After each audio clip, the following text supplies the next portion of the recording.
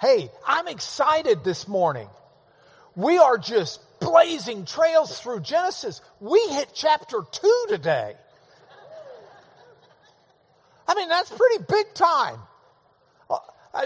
Genesis chapter 1, we started, about a year and a half ago? We've had a few interruptions. Here, this is how much slower we're going than I anticipated. Next Sunday, I will be on the road, so I will not be here to teach. Pastor David Fleming will be coming back to teach next Sunday. He's excited to see you. Please love on him. He'll be here, and we planned what he would preach or teach eons ago.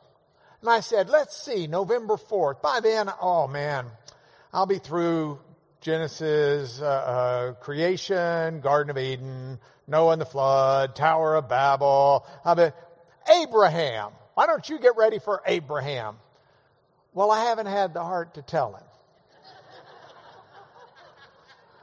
Because I know he's been working on it for a month. So next Sunday, love on him and pretend we've made it to Abraham. But we haven't. We're in the Garden of Eden. And I know what you're thinking. Mark, you took that picture in Lubbock, Texas.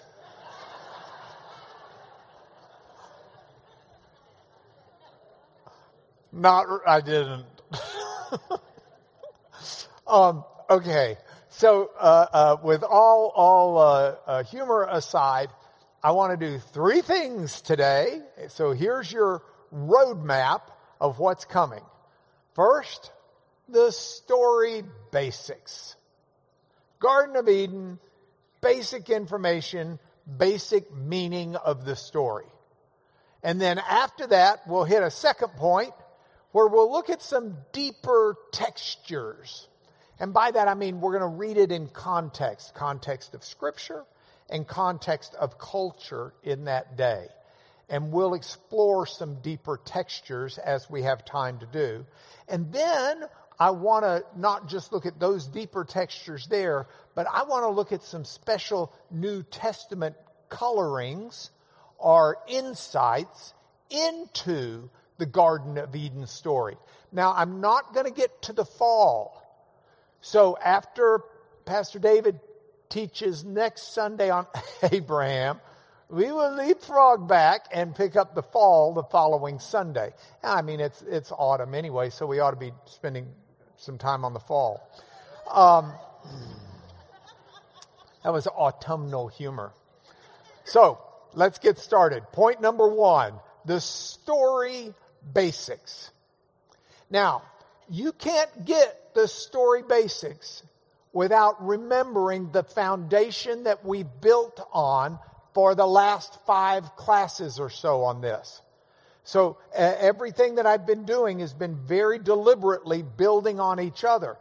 And statistics show that 1/3 of y'all come just about every week. 2/3 of y'all come less frequently.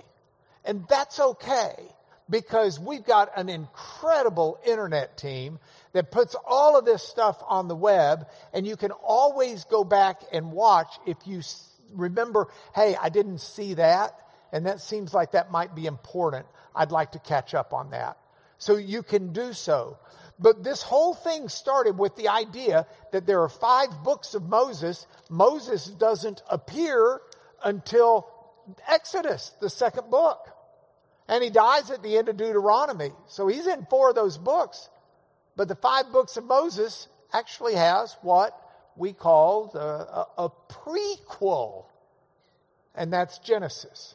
You might remember I used the illustration of the prequel for Lonesome Dove, which was Dead Man's Walk.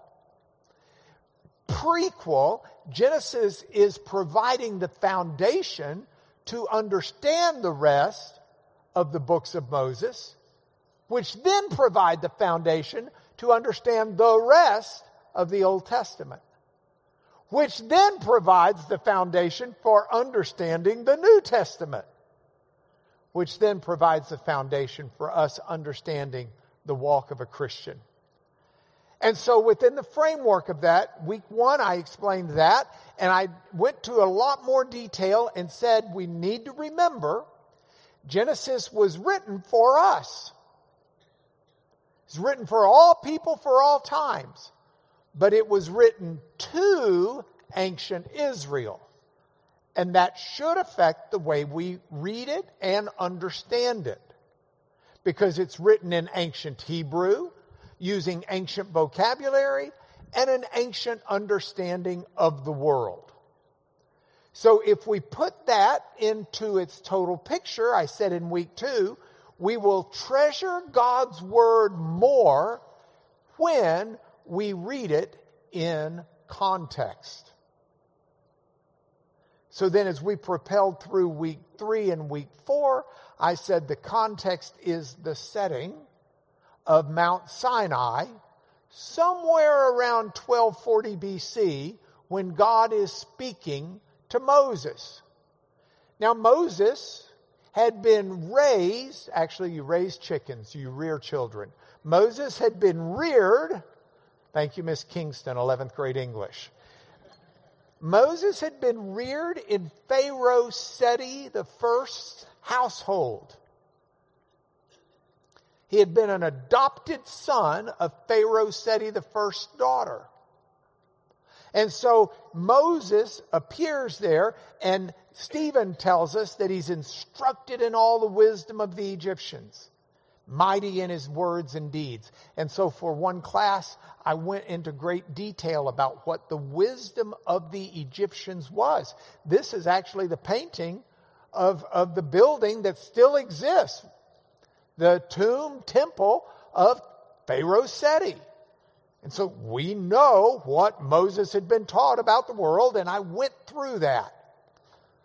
But it wasn't simply what Egypt understood, because there was communication between the other cultures. Moses does spend 4 decades on Mount Sinai and in the wilderness, being influenced by the other cultures in that area. And so 2 weeks ago, I discussed with you the stories of those local cultures. Now, the Hittites are a little farther north. They're in Syria into Turkey. But we talked about the story of El-Qunersha, El, the creator of the earth. El is a Semitic word for God. And we talked about the story of not only him as creator, but the chaos that was the serpent. If you get up to the Hittite world, the serpent had a different symbolism than the serpent did in Egypt. In Egypt, the serpent was an indicator of a god and of, the pharaohs would even wear these heads at times that had the asp coming out of them. So you've got the serpent, and we learned from the stories of the Hittites that they believed the operation of the universe required every deity to properly perform his or her function. The gods had to do what was their job right. If the god of rain doesn't tend to the rain, then it doesn't rain. If the god of, fill in the fertility doesn't tend to fertility, your livestock are stillborn, or you don't have children. And this was the mentality out in the pagan world. Calamity would happen if a god abandoned their post. I talked about the wrath of Telepanu. And if you want to go back and look at those, it's a much more extended class, but that was 2 weeks ago. We went down south a little bit closer to Egypt, to Ugarit. Ugarit is a city. It's got its own Semitic language that you can study, because there were a lot of tablets found there. If you want to study Ugaritic, I know where you can get the grammar books at the nearby theological library, and you can learn Ugaritic. I would urge you to learn Hebrew first, because you'll need that help with the Semitic language and thought forms. But Ugarit, like the other civilizations, thought that gods were basically supersized humans. Take a human being with all of their pluses and all of their minuses and make them supersized. Like driving through McDonald's, supersize me. And you supersize a human being and you got a god. But that means that the God has supersized good and supersized bad. Because they're just like us, just bigger. They just tend to live longer. They just tend to do things more grandiose. And we talked about the Baalu myth, which was Baal, as we read that word in the Old Testament. We talked about the dawn and dusk being different gods, and all of these different aspects of nature that are actually gods, supposedly, present in nature. We looked at some of the Akkadian texts that we've got, and especially two that are relevant within the framework of today. The Enuma Elish was one that set forwards all of the gods, and it talked about all the problems if the gods don't get enough sleep. And so the gods don't get enough sleep. They get grouchy, they get upset, and it ruins their day. And if a god doesn't tend to their job, it affects human beings. So thank goodness for Marduk, who managed to save the day when the gods were running amok by killing the ones that were too whiny over sleep. Then we talked about the Atrahasis, which is a very important text. It's a seminal understanding of the pagan neighbors of Moses and Israel. And this is one where, if you'll recall, the major gods exist, and they create a next level of gods who create the next layer of gods. And it's like the family tree of the gods is breaking down and opening up. And finally the gods are given, the lesser gods are given chores. And one of the chores they're given is to dig the Tigris and Euphrates River. Well, I don't know about you, but that can wipe you out. I mean, seriously, that is tiring work even for a supersized human being.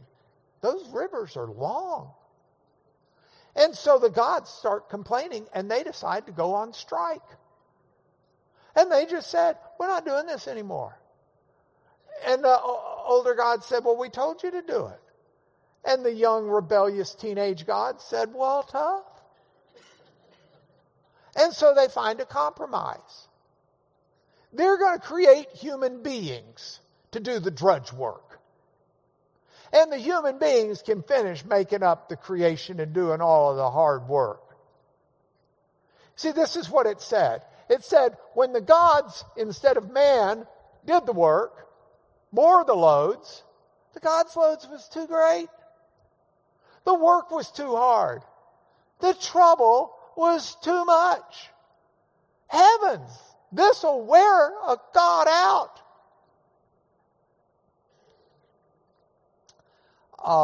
The slaughter of Al-Ilu. I talked about it briefly. It is the continuation of these stories. Al-Ilu is a god who is killed so that the bones and the dust and the blood of the god can be mixed up with the clay of the earth and make people. And this is what the pagans believed. This was the origin of humanity. We've been made to take over the drudge work for the gods because they're fed up with it, and they give us just the garbage can work. And the reason we exist and have life is because they ground up some dead miner who cares God and mixed up the blood. And that's us. By the way, we'll talk about the Atrahasis yet again, along with the Epic of Gilgamesh, when we get to the flood. Because the floods come there too. The gods get upset because people are too noisy. So we're just going to flush them down the commode. Those stories are all relevant. That entire lead up is relevant if we're going to read the Garden of Eden and understand it.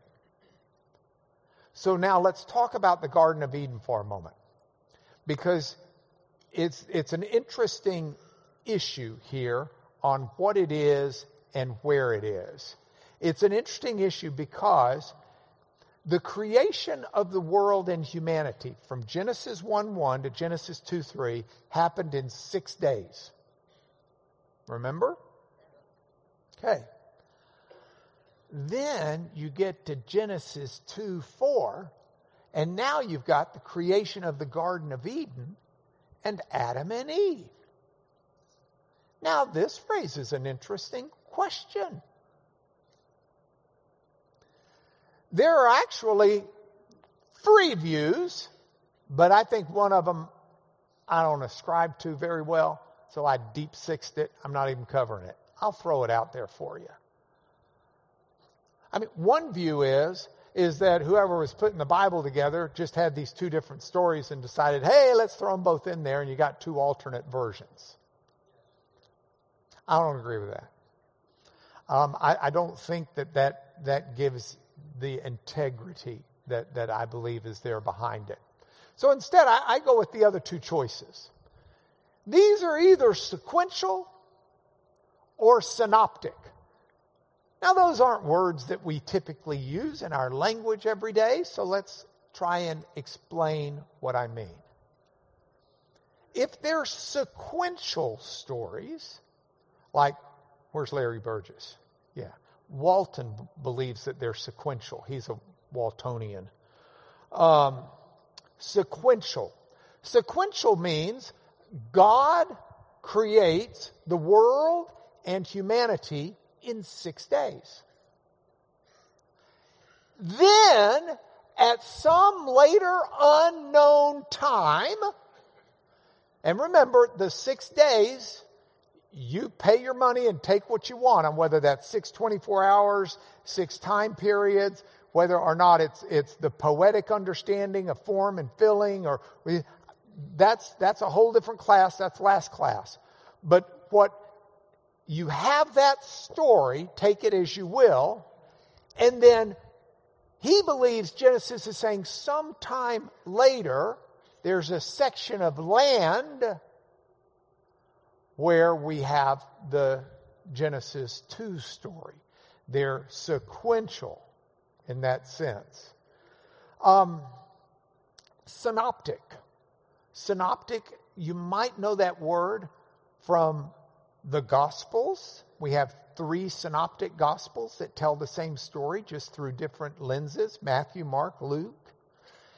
Synoptic comes from 2 Greek words. It means to see things alongside each other.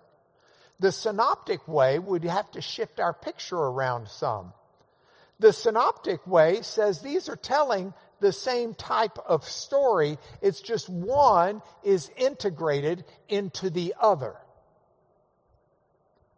So if you go back and you remember this chart I've been putting up here, the earth is without form and void, Genesis 1:2. And then what God does is he forms that which is without form, and he fills that which is void. So on day 1, he forms light and darkness. So they have a form.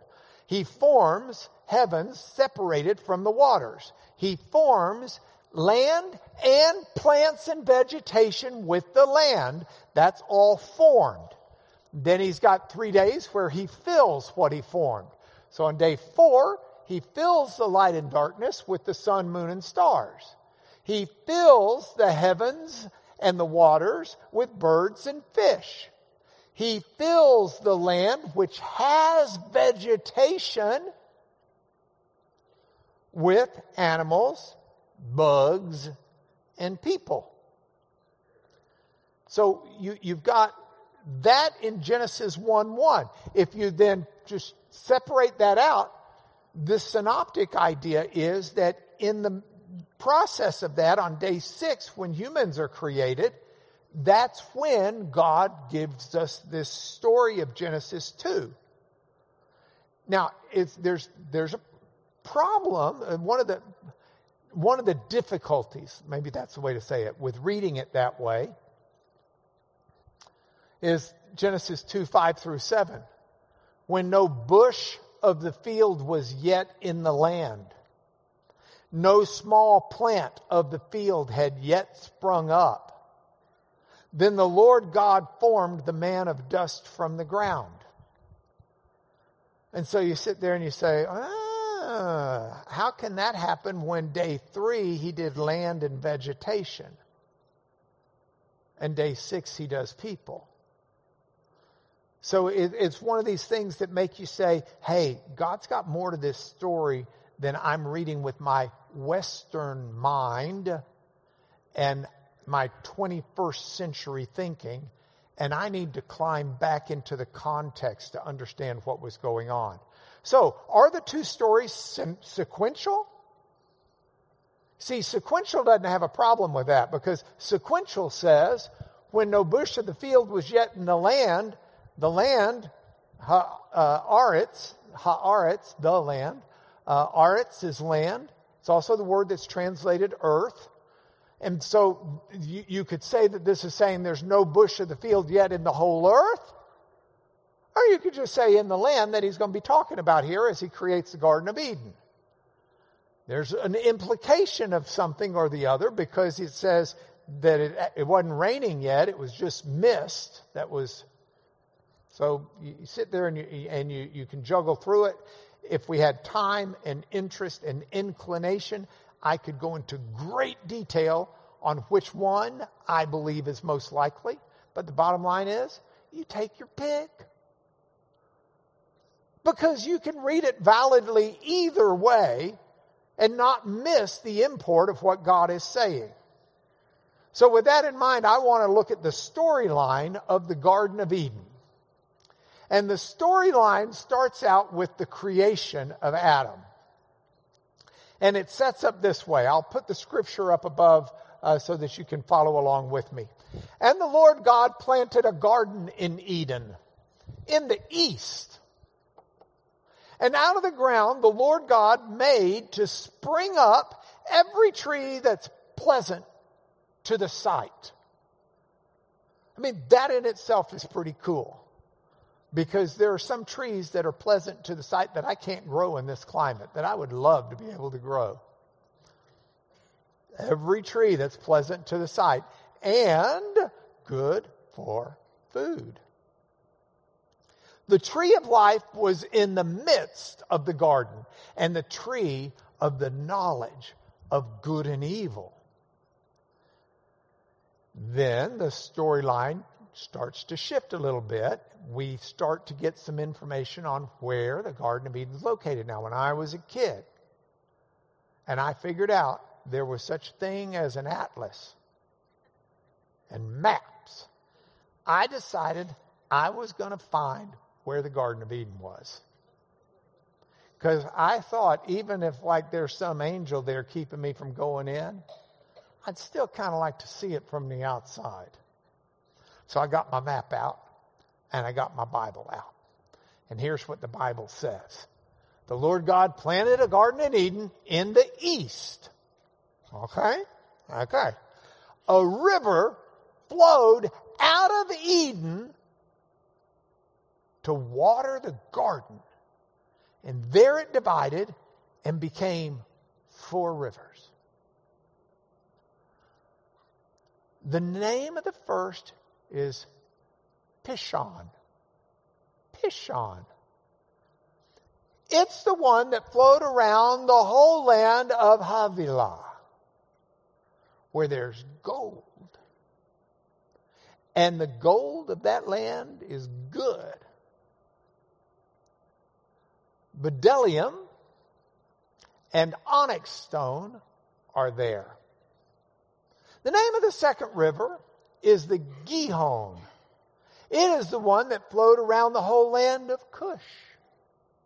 And the name of the third river is the Tigris, which flows east of Ashur. The English Standard Version translates it as Syria. And the fourth river is the Euphrates. Well, I'm ready to go, man. I got my Rand McNally. A lot of y'all don't even remember what that was. I got my atlas. I got my map. And I'm going to locate it. Okay, let's see what we got here. right over here. We got the Tigris River. Starts up there in Turkey, flows all the way down to the Gulf. And then we got the Euphrates right there. We have got 2 of the 4 rivers. So now all I got to do is find the Gihon. Well, the Gihon is geetied up and gone. We got no clue where it is.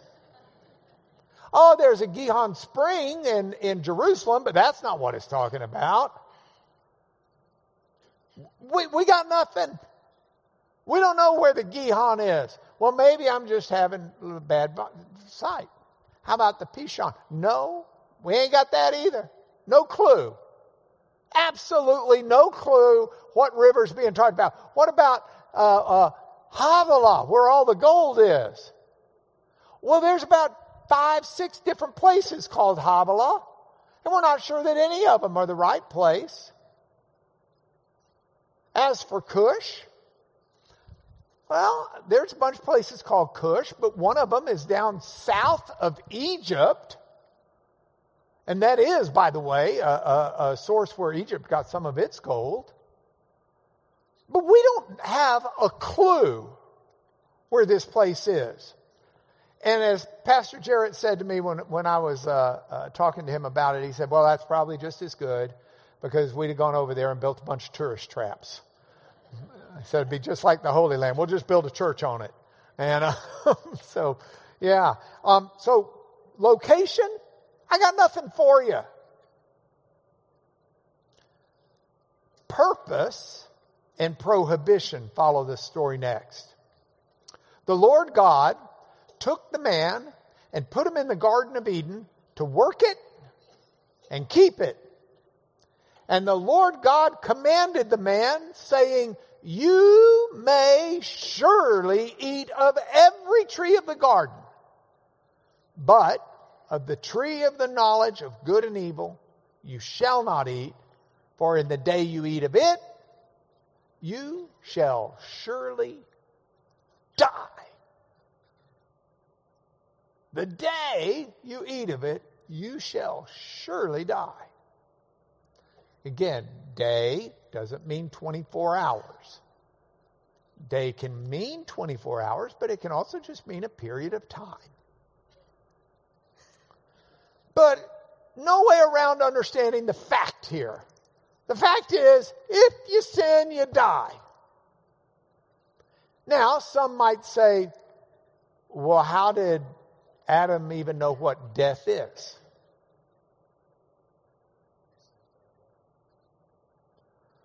But so often in Scripture, we get a shorthand rendition of what was said or communicated. You know, the Sermon on the Mount, you can read it in about 11 minutes, but it probably took longer than 11 minutes to give it because that's kind of a synopsis. You know, you get some of Paul's speeches. Paul's defense on Mars Hill didn't take the 45 seconds it takes to read it. You know, that's just so we don't know how God explained it or what God explained, but we can walk away and we know what death is, and we understand, as Israel did when it was written to them, if you sin, you die. And that was communicated quite clearly. Now, there's the creation at this point of Eve, the helper. Then the Lord God said, it is not good that the man should be alone. I'll make him a helper that's fit for him.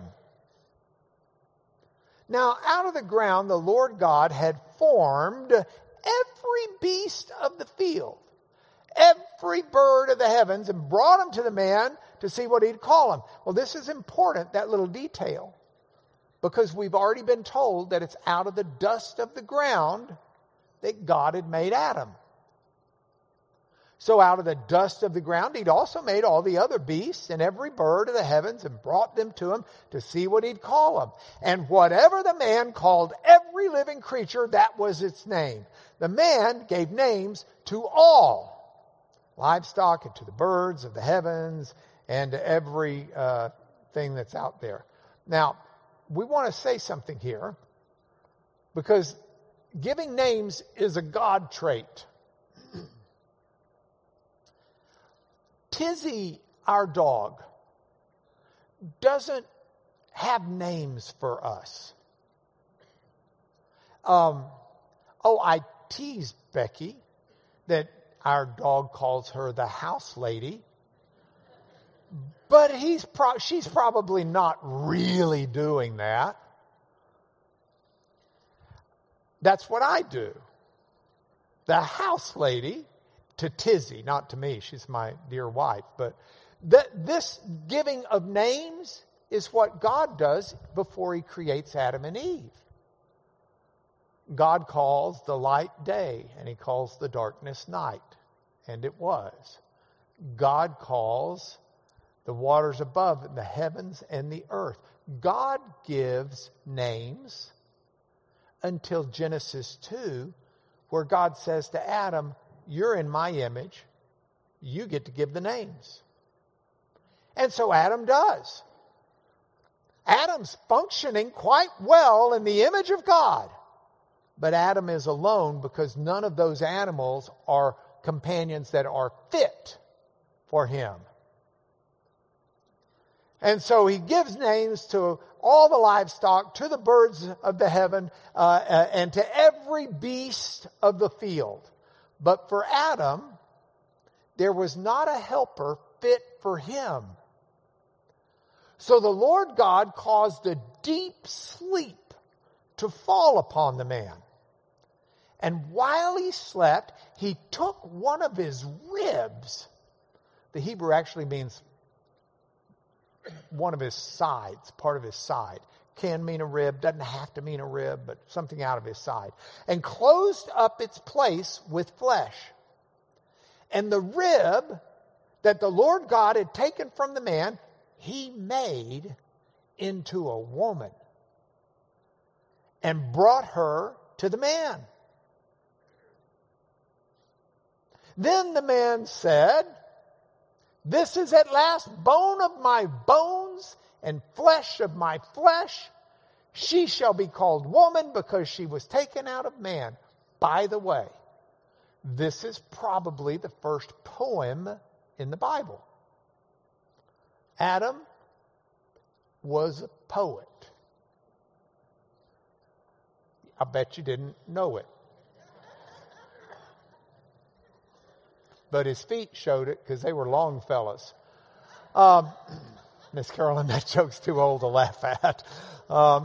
Then the man said, this at last is bone of my bones, flesh of my flesh. See, Hebrew poetry would put things in phrases that are parallel to each other.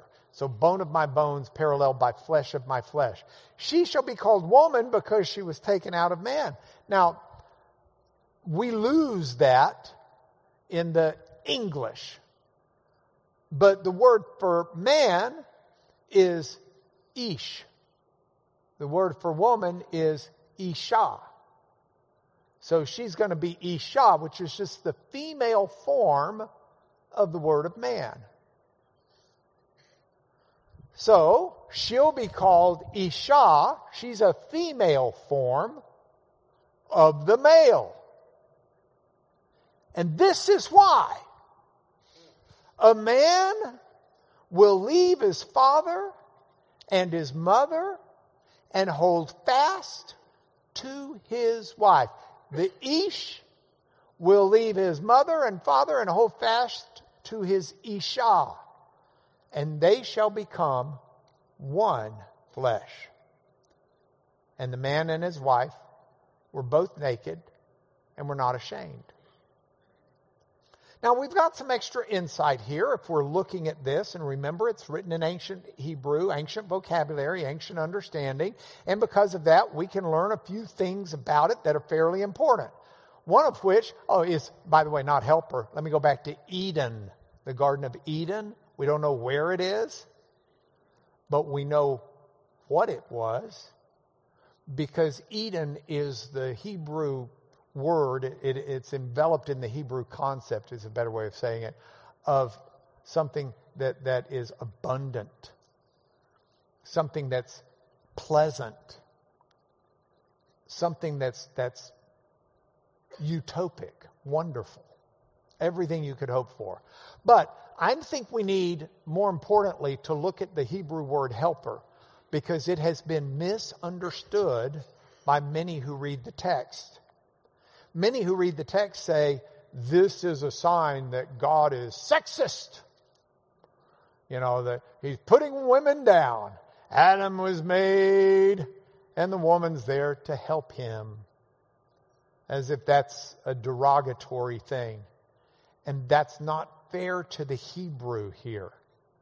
The Hebrew word for helper is etzer, etzer, etzer, etzer, etzer. And we might even translate it as an ally. Someone who's, there's nothing inferior about the helper in the Hebrew word. So that makes it really tough to translate. And you say, well, are you sure? Yeah, let me give you a couple passages to support my proposition. Here's Psalm 33:20. Our soul waits for the Lord. He's our helper. It's the same word. And our shield. We do not want to say that God's just an inferior part of our life. He is our helper. Hosea 13:9 says, He destroys you, O Israel. God destroys you because you're against me, God, against your helper. Same word. God is the helper. So Eve is like God in that regard.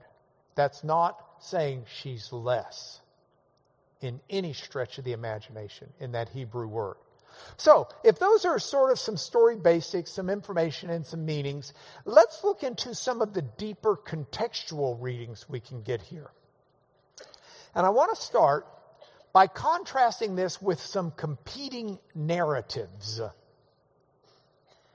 And when we contrast it with the competing narratives, those narratives of Egypt and of the Levant, of the Mesopotamian cultures, they had a whole different vision, a whole different purpose, and a whole different mission of humanity. People were not made in the image of God to see the world and to do the things the way that gods would. Pharaoh was made in the image of God, but not the Egyptian people. Hence, Pharaoh was worshipped as God.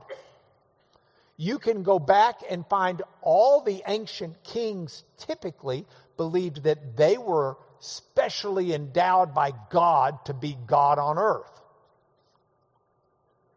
And that's not the vision of humanity that is there in the Genesis story. This Garden of Eden story isn't that one person is uniquely in the image of God. You've got male and female made in the image of God, Genesis 1 tells us. And then when we get into Genesis 2, you see this. It's Adam who gets to name the names. He's got a special creative, there's a vision for humanity wrapped up in Adam. Not that he's some unique fellow himself. And that gets us to the purpose. Because the purpose is highly different. Remember, the surrounding cultures. These are the cultures that God said, don't pollute yourself hanging around. They will distort your theology. To which the Israelites said, well, you can't be serious about that. These are strangers. Let's welcome the strangers and interbreed with them. And we know what happened. And that, by the way, happens before they take the promised land. They do that while they're out in the midst of these people. But the purpose of humanity isn't to do the drudge work.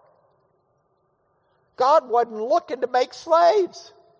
God wasn't trying to get out of something. God's not digging the Tigris and Euphrates by the sweat of his brow like a supersized human being. God speaks, and it's there. God doesn't break a sweat. God does it in 6 days. And if you look at it, it says he made it in 6 days. If you read it carefully, it took like 30 seconds a day. Let there be light. Done. All right, that's quitting time for today. I'll come back tomorrow, do something else. I mean, God doesn't need us to do his dirty work. But that doesn't mean we're without purpose or we're an accident. It's to the contrary. We are the culmination of his creation. We are the high point of his creation. We are, remember, if you go back in the other lessons, in 2 of them we made reference to the fact, but it's the very last one I did where I showed you some of these actual monuments, that kings would erect monuments when they invaded or established a land, and the monument would have a picture of the king to say, this is mine. Well, that picture of the king is the image of the king. God creates this world and says, now I need my image here to show my authority over here. So I'm going to put everything under your authority. You are in dominion over everything. You rule over it all. I'm putting you here. You're my image. And everybody should be looking at you saying that's the image of God. That's a pretty big deal. And God says, I want to give you a mission. I'm putting you in this garden. I want you to work it. And I want you to keep it. Guard it. Figure it out. And so he gives them purpose. And that's amazing. And it contrasts with the other narratives. Because we're not gods. We're made by God. And the world stuff aren't gods. It's a logical, progressive creation where things reproduce after their kind. It's set up to run. But we're not gods. The Lord God formed the man from the dust of the ground, and into his nostrils breathed the breath of life. So we're not gods, but what else does it say? We're not animals either. There's a distinction between us and them. For Adam, there wasn't found a helper fit for him. So this story stands in stark contrast to the competing narratives. This story gives significance, purpose, meaning, and mission to anyone who reads it and understands it. Now, there are some other little contextual themes that are found in here. One which a lot of scholars grab onto. I've talked about it before in here. I remember one time when I interviewed Tom Wright, we talked about it in here. It's fairly common, but you may not have remembered it, or you may not read of it that often. But there's a real temple theme that makes sense if we read Genesis as a prequel to Exodus, Leviticus, Numbers, and Deuteronomy. Remember, in Exodus, Leviticus, Numbers, and Deuteronomy, the people are told how to build a tabernacle. That's the place where God would meet with his people, specifically the priests. But that's what becomes the temple later on when Solomon builds the temple. And the significance of the tabernacle and the temple was that God is present among his people in a palpable way. We understand this now. And we'll go into more detail, I hope, at some point. But this thread is carried through in the New Testament significantly. Because Paul says that your bodies are the temple of God, And so he meets with you in a palpable way in your body because his Spirit dwells within you. It was always the Spirit of God. God is a spiritual being. This was not God, coming down from a cloud in a flying saucer and climbing out and going into the temple to meet with people. God's spiritual presence was there with the people, and they knew that. And so that's the significance of the temple. Well, that's present within the context of this story. Eden is a place where God would meet with Adam and Eve. He would walk with them in the cool of the day in the garden. He fashioned them. He brought the animals for Adam to name. He comes in, and when Adam's asleep, he takes part of his side. He creates woman. God is active there and present there. You can even read the unwinding of the story of creation in a way that helps us understand the temple. But I don't have time for that. What I will tell you is if you look at the Genesis 2:15 passage that says, I'm putting you in the garden, I want you to work it, and I want you to keep it. Those two words in Hebrew, Eved and Shamar, those two words, work and keep, are very important words in the rest of the books of Moses. Because those are the words that are used to talk about what the priests should be doing in serving in the tabernacle. They are doing the work of God, and they are to keep it clean and pure and holy and work through it. Keep it on guard, keep people from coming in who aren't supposed to be in. Do everything right. And so you've got these deeper contextual meanings that are each worthy of 1 or 2 weeks if we had the time. But we don't. And so what we'll do is we'll move to the third point for the day. And those are New Testament textures behind this. One of them is the temple theme. The temple theme continues throughout the New Testament. I'll talk about that in a minute. But first, personal relationship. We exist in relationships to others. God doesn't call people simply to be a Christian. He doesn't say simply, Christopher, you're a Christian, and that's it. He calls us to be part of a larger body of Christ. That's one reason we don't forsake the assembling together of the saints. It's a very important thing. You say, well, I don't like going to church. Well, life is hard, and then you die. You don't, what is it that British poet said? You can't always get what you want. If you're calling Mick Jagger a poet. It's important. The fellowship does something. We're transformed when we're around people and in relationships. And relationships are very important. But all of those relationships, this isn't a book club. The reason this relationship can be what it is because each of us does have an individual relationship with God. So when Jesus says, look, I'll destroy the temple and I'll rebuild it in 3 days, and he's talking about the temple of his body, he is dwelling with us. He was palpably present. But there are more nuances than just the relationship that's manifested there. Jesus can quote it when asked, is it right to divorce? And Jesus says, well, Jesus' mindset was, what do you want to know by right? It wasn't made to be that way.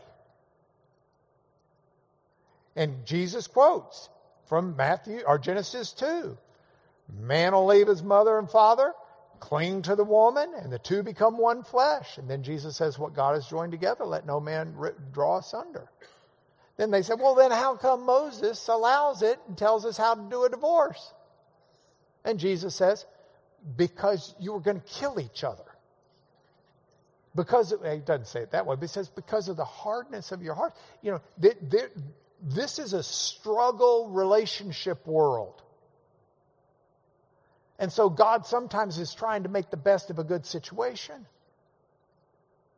It's not his perfect design. His perfect design is unity. But there are times where there's disunity in this world, and he's figured out how to work in the midst of that as well.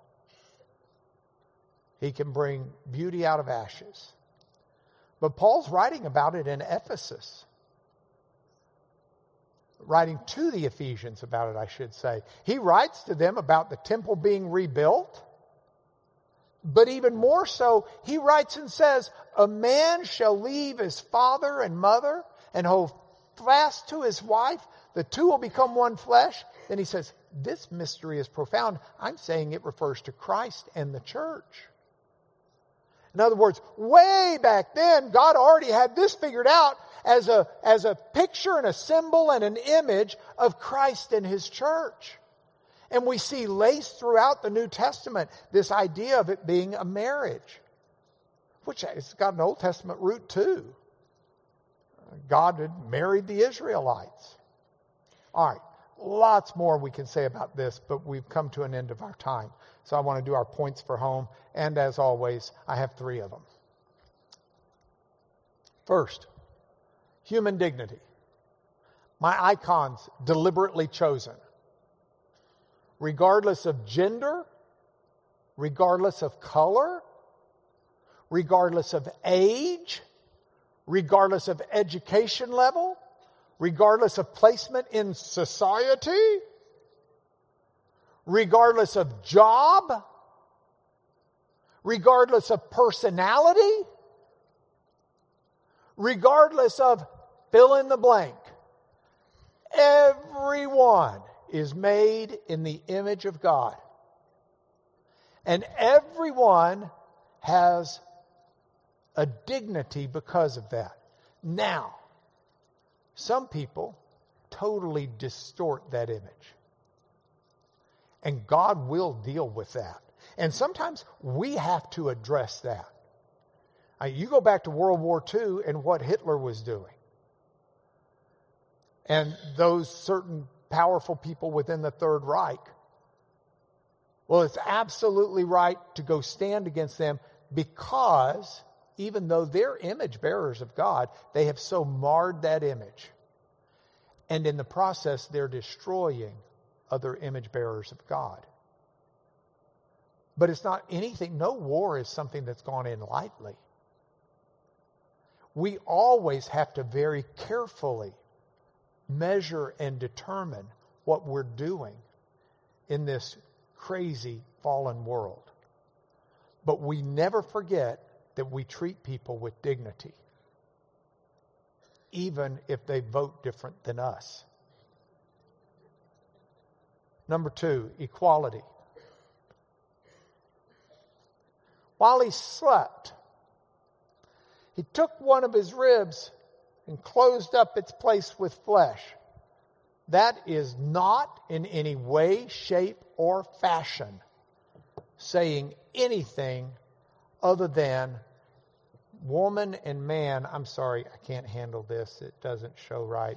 Woman and man are there. Hold on. I know we're out of time, but you got to be able to see it. Okay. While he slept, took one of his ribs.